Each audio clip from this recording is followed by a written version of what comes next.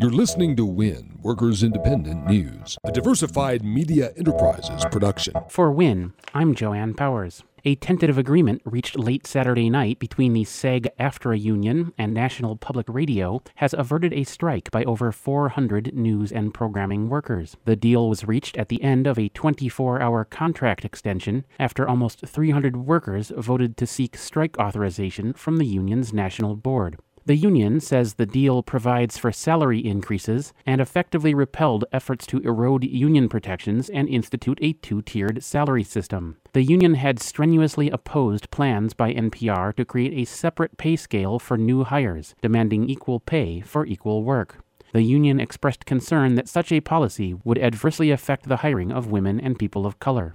The workers have yet to ratify the 3-year contract.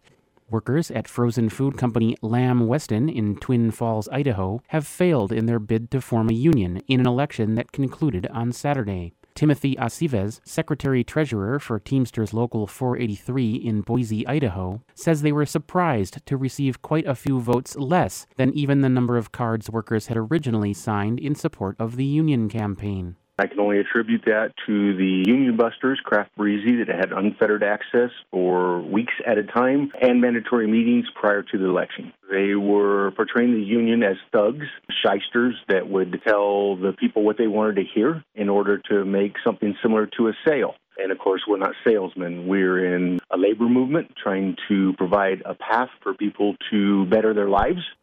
The union has filed a complaint with the National Labor Relations Board, alleging that the company and their consultants, Craft Breezy, participated in several unfair labor practices, such as threatening to close the plant if the workers voted to unionize, and pulling workers into supervisors' offices to discuss their union affiliation. The union is also moving forward with charging the company under Idaho's right-to-work statute. Daryl Hardenbrook, Director of Representation for Local 483, described the election as pretty ugly. The state has allowed an outside company to come in and illegally threaten and coerce and badger and single out immigrants into thinking that if they do exercise their legal rights, harm could come to them. I wish people could see what I've seen in the last couple of months. It's appalling. I just can't believe that in 2017 this is allowed to happen. But we're not done. It's not over.